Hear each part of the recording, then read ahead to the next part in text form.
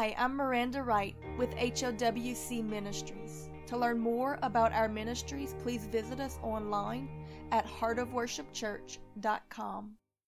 Tonight's word is about the order. You have to get the order right.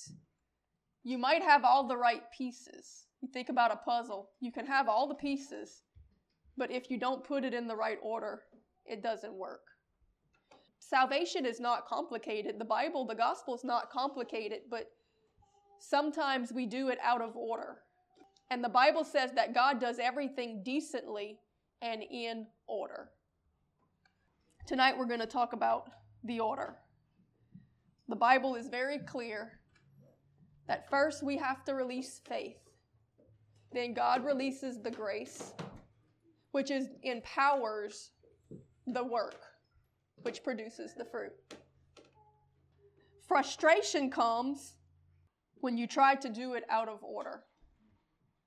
God does everything decently and in order. In Ephesians chapter 2, verse 8, it says, "For by grace are ye saved through faith, and not of yourselves, it is the gift of God, not of works, lest any man should boast.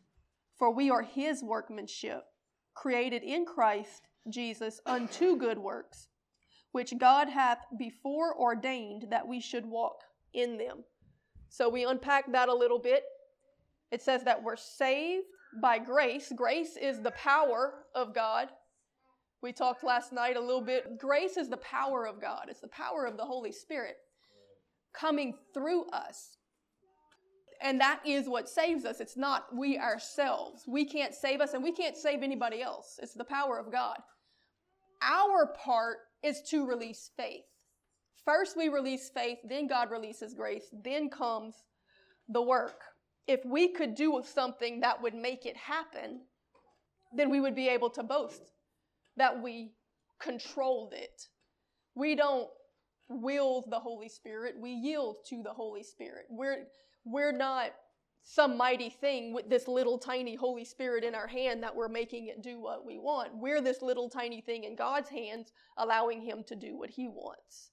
So we have to get the order right for things to work right. Works alone will frustrate you because you will fail and mess things up. So if you're just trying to do the right thing, if you're just trying to do things, it gets frustrating because it doesn't work. And our Christian life is like that too. We try to make that person get saved. It doesn't work. We try to make them understand the word. It doesn't work. We go and exhaust ourselves trying to save cities and nations and do all of these things, and it amounts to nothing. It's fruitless because you're starting from the grounds of the work. Now, on the other end of the spectrum, grace alone will make you lazy and complacent, and you will fail and mess things up also. Because if you think that you'll never have to do anything and grace is just going to robot you, then you'll never do anything. James gives the example of saying that works is like the physical body, grace is like the spirit. If you only have works, then it's like a dead body. If you only have grace, it's like a spirit that doesn't have a body. Neither one can affect anything. The thing that bridges between is the soul, the breath. The Bible says that God breathed into man, the physical flesh part, his spirit, and he became a living soul. It animated him. That's where the faith realm is. The soul is the mind, the will, and the emotion. That's where you, by faith, give up your will and begin to receive God's. So, instead of starting by trying to make everything work, or starting by thinking that you don't do anything and just let whatever be, you have to start from the realm of coming to God and finding out what his will is and surrendering. And then from there, he will empower, and from the empowering, the works will manifest. Really, it's about following his leading and just walking with him down the journey, and then everything else will come in alignment with it. Sometimes we get distracted and we're not even with him because we're so focused on trying to make something happen. It's more about the being than the doing. In the being, there will be doing, but he'll be doing it through you, and it's going to bear fruit. It all starts with faith. And Bible says that faith comes by hearing, and hearing by the word. So to receive that faith that you need to start this journey right, you get that in prayer, in worship, in reading the word, in time in his presence, in church, in sermons. You ask him, Lord, what is your will for me? Lord, what is your promise? Lord, or maybe sometimes he's already kind of pushed you in, out of that boat because you're facing a situation. Like, for example, Bree and Corey and the kids. They had to seek the Lord because there was a need. And in seeking the Lord, they got a promise. Then they had to put their faith in that promise. And then as they put their faith in that promise, no matter how impossible it was, they had to start following God's instructions. And then he started releasing the grace to fulfill that promise, and then the works manifested. Now, if they would have just gone and did whatever they thought they could to get their kids back, that would be starting in works, and it wouldn't have worked. If they would have just sat there and continued doing drugs and said, oh, by grace it's going to happen, nothing would have happened. It had to start with faith. They had to seek the Lord, get a word, get a promise, believe it enough to start following him on that journey. And that's how everything is in life. And we've all experienced that. But once you get to that victory, it's easy to get lazy and fall back into the problem of either just doing random works and getting exhausted, or depending on grace and getting lazy. What you have to do is go back to the prayer closet, go back to the worship, go back to the fellowship, the communion, and get a new promise. Get a new word. Faith comes by hearing, and hearing by the word. Seek him until you begin to get something, a vision, a purpose, a ministry, whatever it is that he's calling you to in the next journey. Hear it clearly, wait for many confirmations, and then once you know it, have faith in it. And as long as you maintain your faith in it, pray for it regularly, he's going to start leading you down a journey.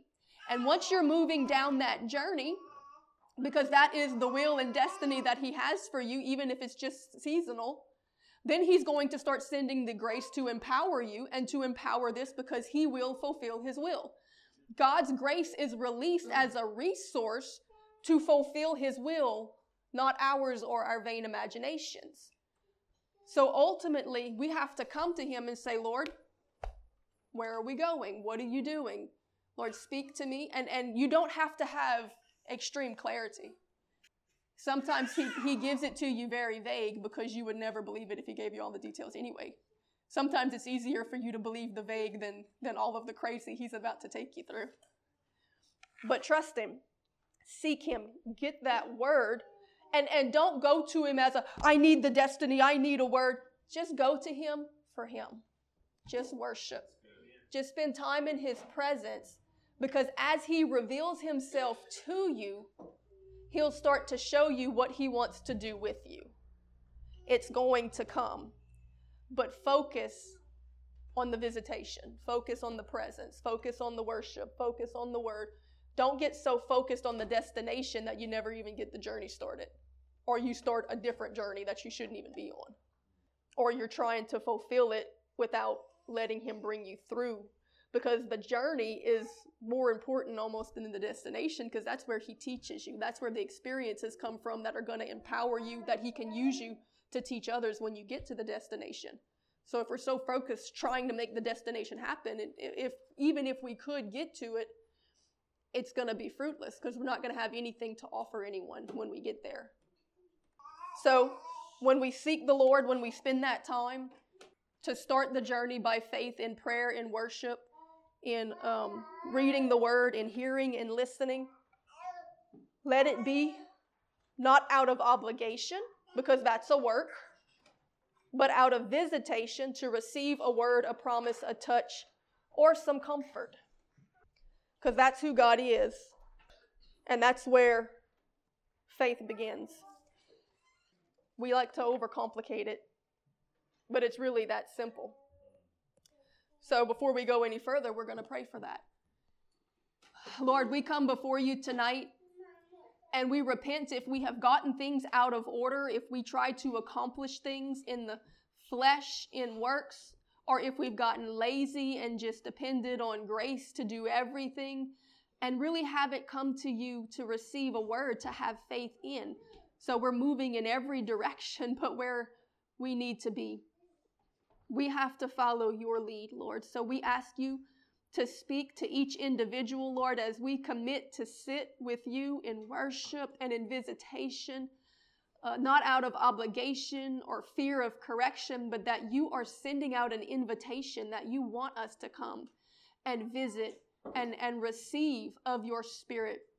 Lord, we ask for your Holy Spirit to come, to fill us, to indwell us, to speak to us, to lead us, to give us fresh vision for this season that we're entering into.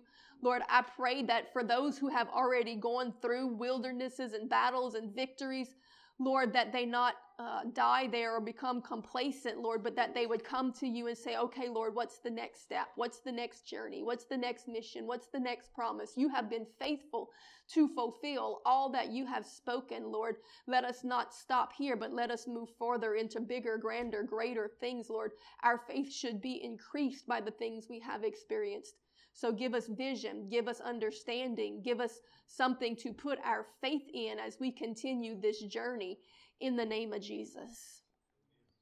Now, it's going to take some worship. It's going to take some pressing. It's going to take probably some fasting and maybe a few days. You know, when I start seeking the Lord for something, I don't expect to get an answer right away. Sometimes I do, but many times it might take 40 days of fasting.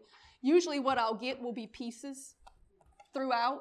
But then by the end of the time frame that I'm fasting and praying about it, then something will come that will just make all the pieces fit together. You know, it's like that final puzzle piece that just makes it all click. And then I understand, I have my revelation. But it might not be, 60 days, 40 days. It might take a while. So have faith, wait for confirmation, because God is consistent and persistent. The devil is the father of lies. He can speak things to you too, but it won't be consistent. It'll be all over the place. So don't just take something in the quick and run with it. I'm always reminded of Elijah when he ran to the cave and he was seeking God. It says, the storm came and it was loud and mighty and boisterous, but it says God wasn't in it. And then the fire came, and it says, but the Lord wasn't in it. And there was an earthquake, all these things that we associate with the Holy Spirit. Wind, fire, Captain Planet, Right. But the Lord wasn't in it. And then finally, the still small voice came, and God gave him instruction. Amen. So be cautious of what you get in the quick. Wait and worship. Think about Moses. I mean, I don't think there's a human man that can claim the closeness that Moses had with God, and he still had to wait on God for 7 days before he had his visitation, and we think we can wait 7 minutes and get all the revelation of heaven, right? So the disciples, when they prayed for the day of Pentecost, they prayed for 7 days. So wait upon the Lord. Spend the time that you have, if it's a few minutes a day, whatever it is, pray, seek, worship. Write down whatever you get and wait. You're going to see that he begins to confirm things in a lot of different ways. He'll give you scriptures in your reading that are starting to bring together a theme. You might turn on some worship music and the things they're singing or speaking confirmation to what you were getting. You might come to church and the lesson or the preaching is in line with the same thing you've been getting. You might drive down the road and there's a billboard and God's like, here's your sign. Do you get it? God will do that. Somebody will be talking to you and they'll just start saying things and it's all coming together. God is consistent and persistent. God is patient, and God wants us to test the spirits. So it's not a lack of faith to wait for the confirmations. He wants you to have faith in the things that he's telling you. But if you seek, you shall find. If you knock, the door will be opened. So once you hear something, and we talked a little bit just now about how we hear it, We have to take our time and be patient. Don't trust what comes in the quick. Seek and wait for confirmations. Put your faith in what you heard. So after you do this, you take some time, you get a clear word from the Lord. Years ago when I was praying for something, and I would always ask him, give me 3 confirmations. Let me know for sure it's you. And he'd usually give me like 200. Like, God is very willing to. Well, after a while, like every time he would speak to me, I'd be like, okay, confirm it. Show me that it's you. And after a while, I started to feel guilty, like, I have no faith. I'm not believing God. He's going to get mad at me. And God very clearly spoke to me, and he said, it's not unbelief to test the spirits, it's wisdom. I tell you in my word to do that. But once you know what I have spoken and that it is me not to do it, that is unbelief. It's a lack of faith. So once we know he's spoken something and we don't want to do it because we think it's crazy or it's not going to work, then that is not having faith. So once we have heard and we've gotten that word and we know that the Lord has given something to us, that's where the journey of faith really begins, because the devil is going to come to attack it. Keep your faith in it. The word will be tested, and hell will come against it and try to make you lose faith in it. This, in actuality, will be your greatest confirmation. Once you really receive that word and you're like, okay, God, I know what you're saying. I'm going to step out in faith and start moving in this direction. I'm going to start obeying whatever it is. I'm going to give up this. I'm going to do that, whatever. All hell will come against it. And then you will really know that this was the mission. I always said that when the devil fights something, then that's usually your strongest confirmation, because the level of resistance is always a direct measure of the potential that he is trying to stop. The only people that never come face to face with the devil are those already at his side. If he's not fighting, it's because he got no reason to. You're not a threat. You're not doing anything for the kingdom.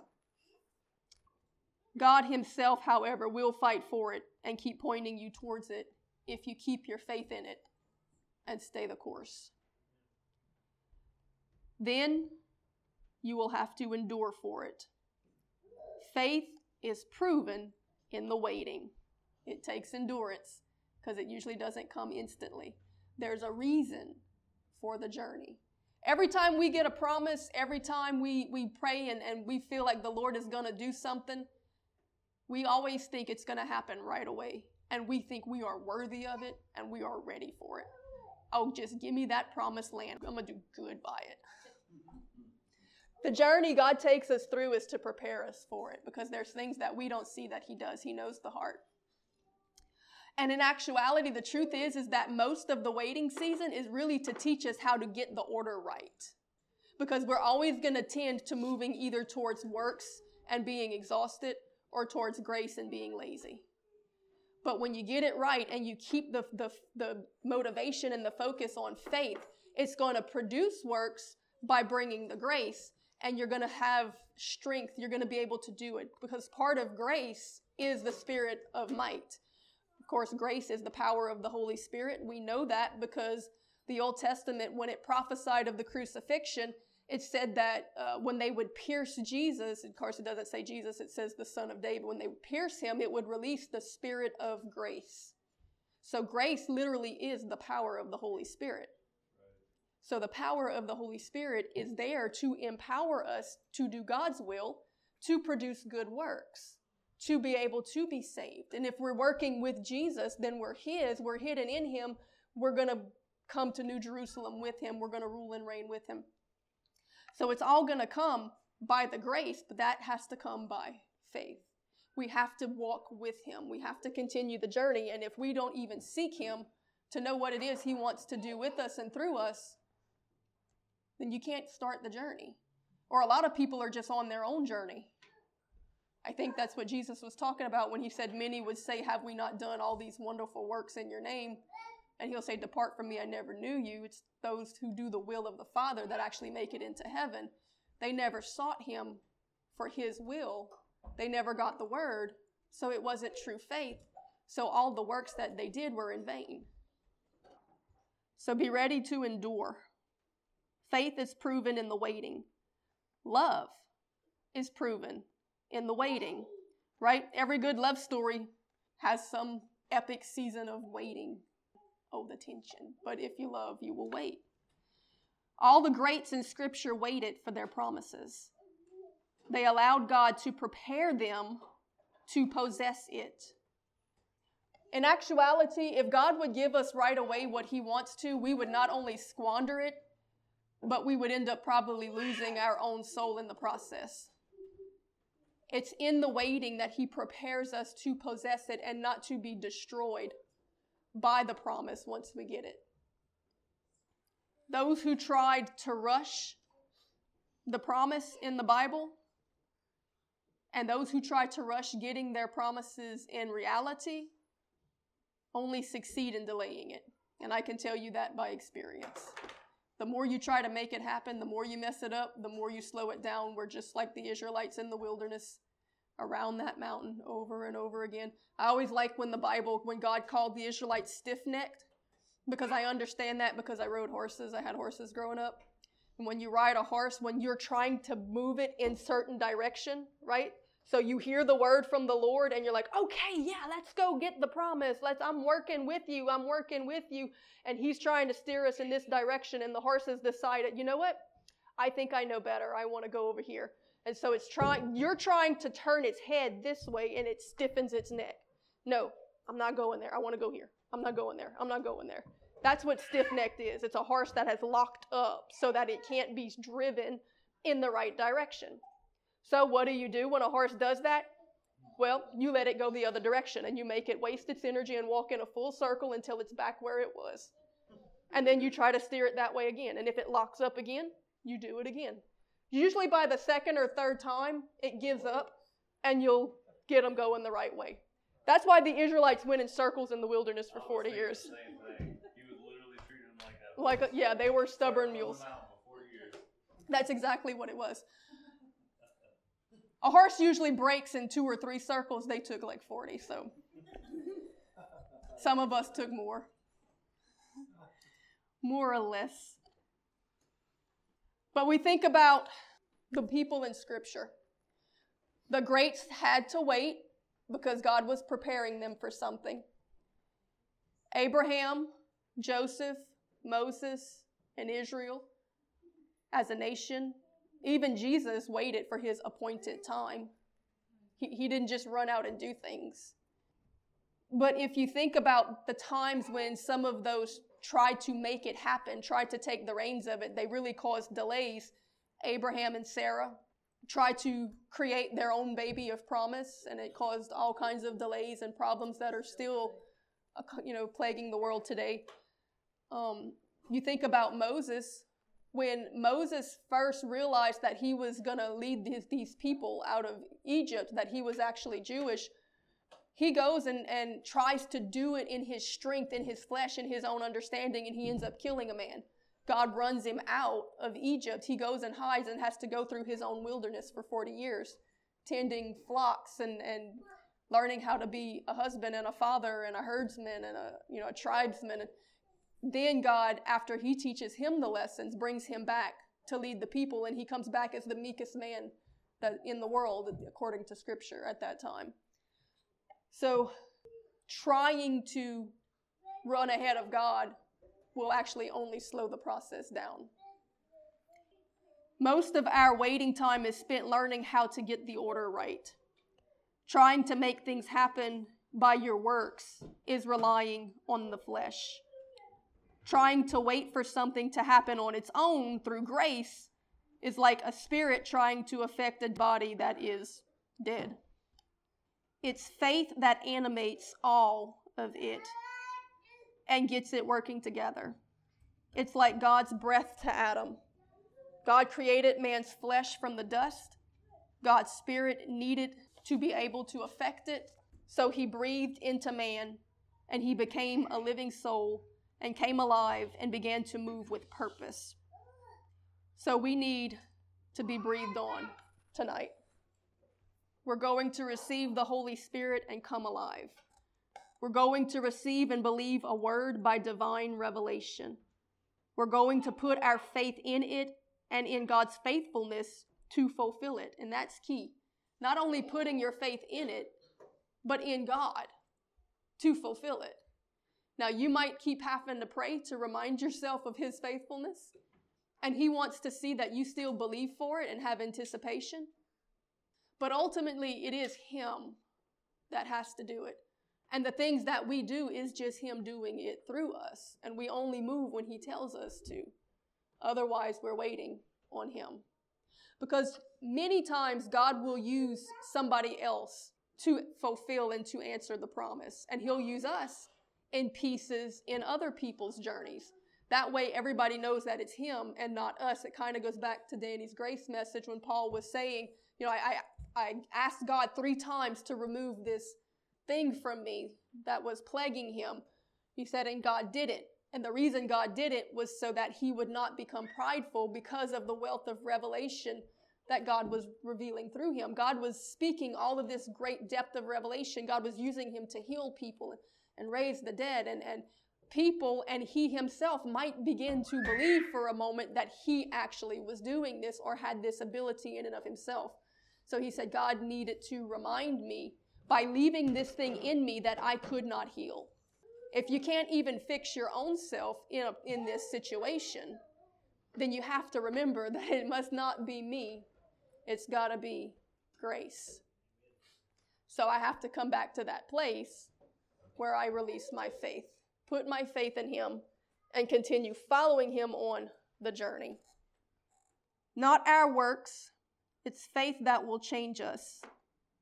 It's not the doing or really even the obeying in our own strength or in our own understanding, but it's a pursuit of God as he walks us to our promise. That's the journey that he wants for us. Not really perfection as much as endurance.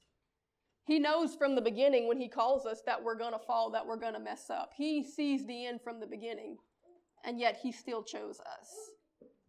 He wants endurance because as long as you're willing to endure, he's going to be able to teach you. He's going to get you through all of the problems. He's going to be able to strip you, to equip you, and to get you to that promise. So when God picks people, when God chooses, because yes, God does choose because he knows the end from the beginning. He sees the heart. He told the disciples that I chose you. And we know that in the time, rabbis were usually pursued by people, and people chose the rabbi they wanted to be like. But when Jesus chose, he went to them. So in essence, what he was really telling them is, I know you can do this. You can be like me, but you're going to have to endure. You're going to have to learn. You're going to have to let me teach you. You're going to have to let me lead you. So when God chooses us, he knows we can do it because he sees the end from the beginning. The only question is, are you going to endure to get there? Basically, you can't lose. The devil can only convince you to quit, to give up, or to abandon it, or to run from it. As long as you keep pursuing God, even when you mess up, if your heart was to get it right and you come to him, he'll show you where you messed up and he'll show you how to get over it and how to not do it again. He will continue to teach you. He's not giving up on us. The Bible says in Matthew 24:13 that he that shall endure unto the end, it is him that shall be saved. I think a lot of people give up early on because they think that they should be perfect. And when they mess up or when things don't go right, they get very condemned. And they forget, they don't understand that really God's looking for people with endurance. When I was young, I was always told, don't in sports and to get people on your team, don't look for the ones that seem really strong. Look for the ones that have endurance. Even if they're smaller or look a little weaker, if they have endurance, that's who you want on your team. And God knows there's some who look amazing. Those people, when you think they first get saved and they can tear down the world and they will do all this and do that, but they burn out quick. Daddy would call them pine trees. Pine trees grow up really tall, really fast. They reach for the sky, but they're shallow rooted. The first storm that comes knocks them over. Then you got those who God knows will endure. The oak trees grow slow. That's what Daddy always said. Look for the ones that grow slow. An oak tree grows slow, but it gets rooted in. What's happening under the ground in the unseen is actually more than what's happening above ground. The root system on an oak tree is actually larger than what you see above the ground. That's the ones that are going to endure the storms. So if things seem to be going slow, if God keeps saying wait, if God seems to be dragging out the journey, maybe it's because you're an oak tree and you're being prepared to endure some storms that are coming. Maybe there's some hurricanes in your future, but you're going to be a shelter to many in the midst of it, so be patient. The pine, you see more of it in the seen. There's very little root system in the unseen. The oak, there's actually more in the unseen than what's in the seen. And that's really a good visual of getting the order right, because the prayer, the worship, the fasting, the intercession, the reading the word, the stuff that nobody sees, the crying out, those things, the fellowship, the communion with God, the unseen things, that's where it has to come from. And then the works and all those other things should be much less. They should be an overflow. You know, your preaching should be an overflow of what the Holy Spirit is speaking to you at home. You should be preaching more at home than you are in the pulpit.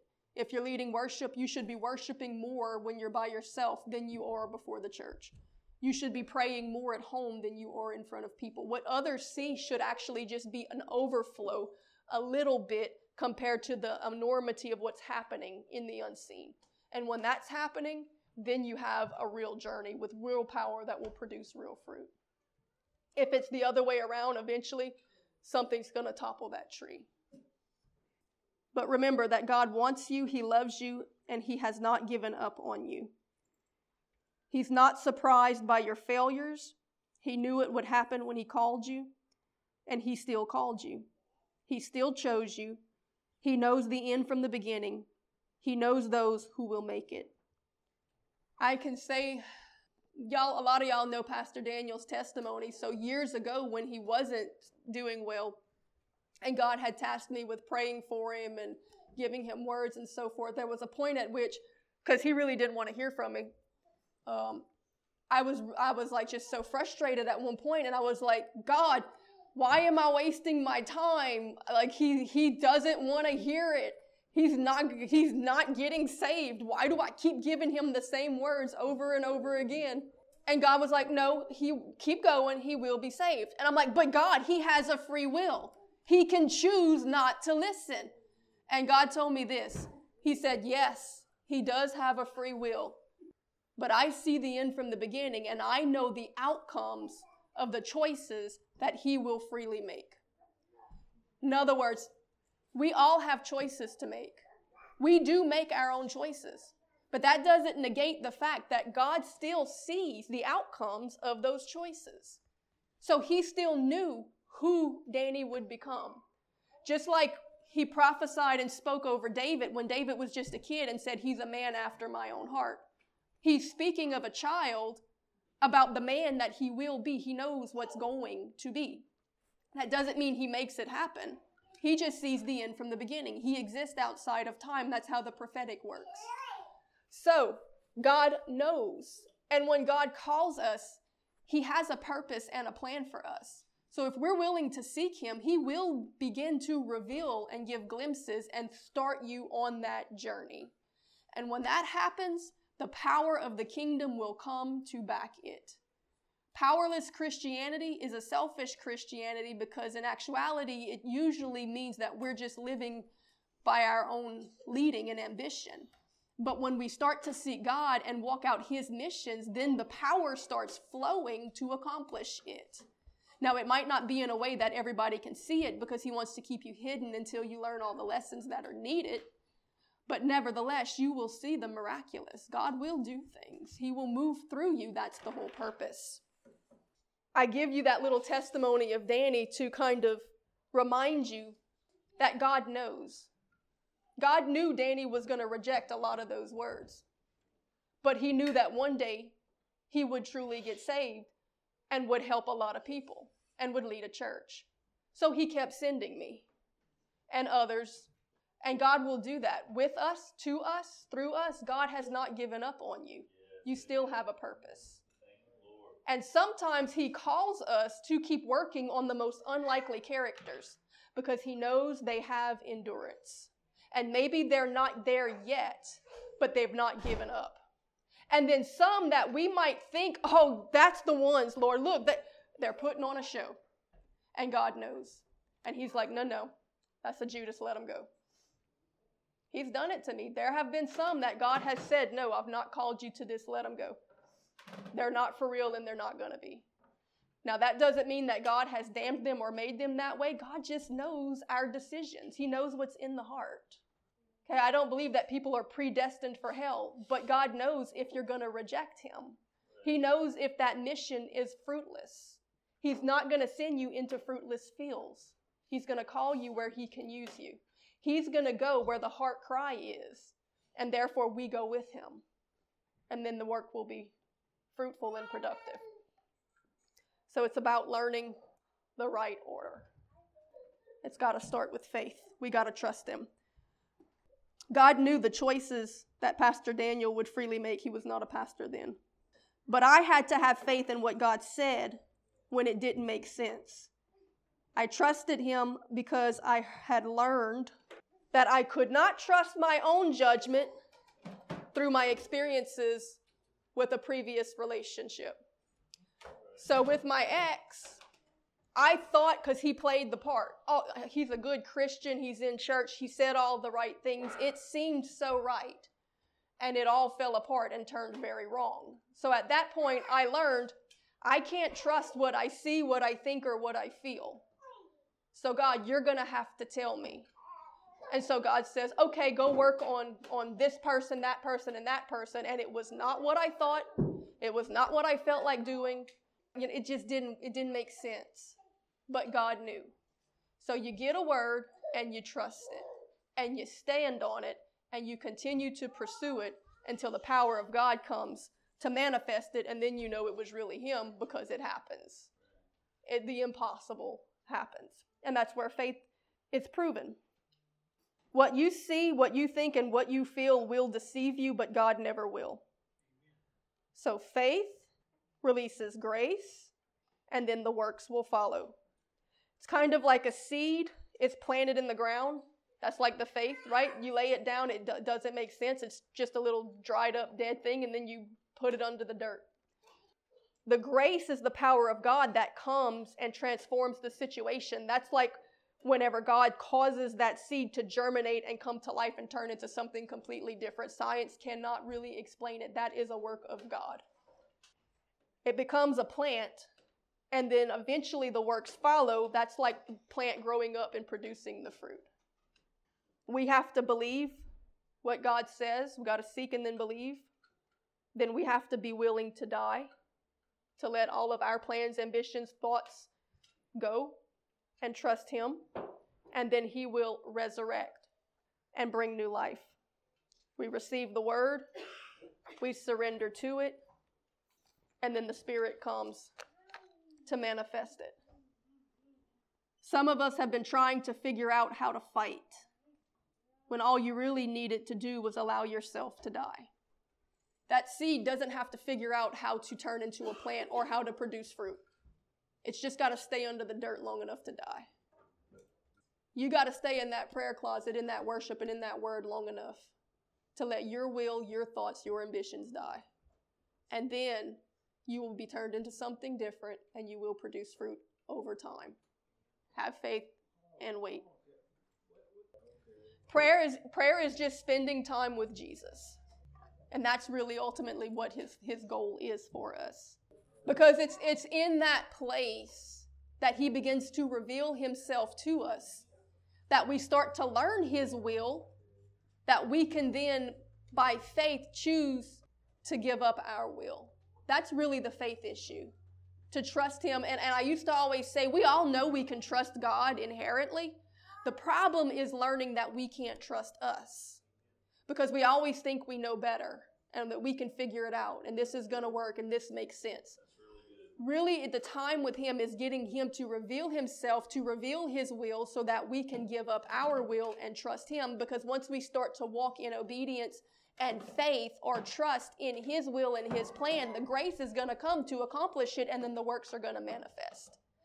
Basically, we got to do it His way, because that's the only way that's going to work. So it's our life laid down, His manifested, surrender, trust, empowered to obedience. Spend time with Him, visit, dance with Him, whatever the Spirit leads you to do. Establish a friendship, worship, and the rest will flow out of it. Surrender to His will. Follow the leading of His Spirit. Watch Him fulfill His promises. And finally, be victorious. It has to start with faith. Not vain imaginations or your own ambitions, but faith in something that He has spoken in both the Logos and Rhema. Logos is just the Bible, the written word.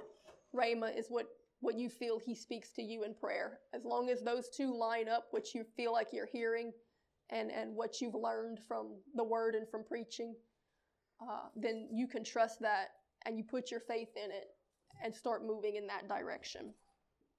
We can share testimonies, and I think we can see the big victories in our lives happened when we did this the right way in the right orders. You know, I know the things that I've been through, and we could call out every person in here. Jacob's mom getting saved, Corey and Bree getting off of drugs, Pastor Daniel getting saved, Daddy's heart attack. God said something. We believed it enough to start moving in that direction. He released the grace to do it, and it produced fruit. But anytime we just do stuff, what happens? You just get exhausted. And anytime you just say, you know what, God's going to make it happen, you get lazy and complacent. It has to start from a place of faith, which is going to come from a place of prayer and worship and word and really, ultimately, visitation. I think we can all say that one big reminder of that was when God gave the word for us to start warring against the spirit of death. How ridiculous is that? God literally said the principality over this nation is the spirit of death. Start warring against it and you'll overturn it. It's got a root of power here. Lay the axe to the root. There's a scripture that says, you're my battle axe, my weapon of war, and with you I will overthrow kingdoms. How crazy, that's an impossible thing. We can't do that, but we were crazy enough to believe. We moved in faith. We prayed. God began to, by His grace, open up the opportunity for more to join us, and look at where we are today. It's hard to even stand there and believe that we actually walked through that battle, but it has happened. We see it from the victory. Roe versus Wade was overturned in the most impossible political climate for it to happen. God did it. By His own power. We saw the work manifested, but it started with works. Did it start with protest? Did it start with trying to go get the right politicians into office? No. It had to start with faith. Receive a word, believe it, pray, obey, see it manifested. Amen. I think the weariness is when you constantly come to God in prayer and say, what do you want me to do? What do you want me to do? What do you want me to do? How do I do this? How do I do this? What do I need to do? And He's like, what can you do? Stop it. You're annoying. That's a good point.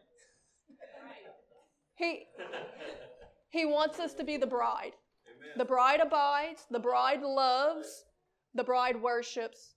The bride helps when He acts us. That's it. Be the bride. Don't try to be the husband. He will do it. All right. Amen. So, Lord, we thank You for this word. We thank You for the reminder. We thank You for the simplicity of it and the simplicity of who You are. That You bring us back to the basics and the reminder that You do the work. You do the heavy lifting. Our responsibility is to come and visit. You are the bridegroom. We are the bride. Our job is to love You and to spend time with You. And as we walk with You and You do the work, Lord, then we participate and we are seen in that place of victory and breakthrough, because that's where You are. Lord, we thank You that Your Holy Spirit produces fruitfulness, that it produces increase, that it brings victory. And Lord, we're sorry for all the times we got busy and labored in the fires in vain. Lord, we're sorry for the times that we got lazy and just waited on grace, Lord, when in actuality we have to come back to that place of prayer and worship and word and intercession, and really above all, holy visitation. Because where you are, there the kingdom of heaven is, and everything else and everything good will flow from it. So Lord, we thank you for this reminder. I pray that everyone take it home and take it to heart and start their journey in the right place, in the right way, from that place of faith, because they've taken time to pray and to seek you and to wait until they've heard what you have to say. And then no matter what the devil comes to do to take it away, to stand in faith on that thing and to continue to press forward towards it, towards the mark of the high calling, and watch you do impossible things to make it happen. In Jesus' name, amen. This message was brought to you by HOWC Ministries. To learn more about our ministries, please visit us online at heartofworshipchurch.com.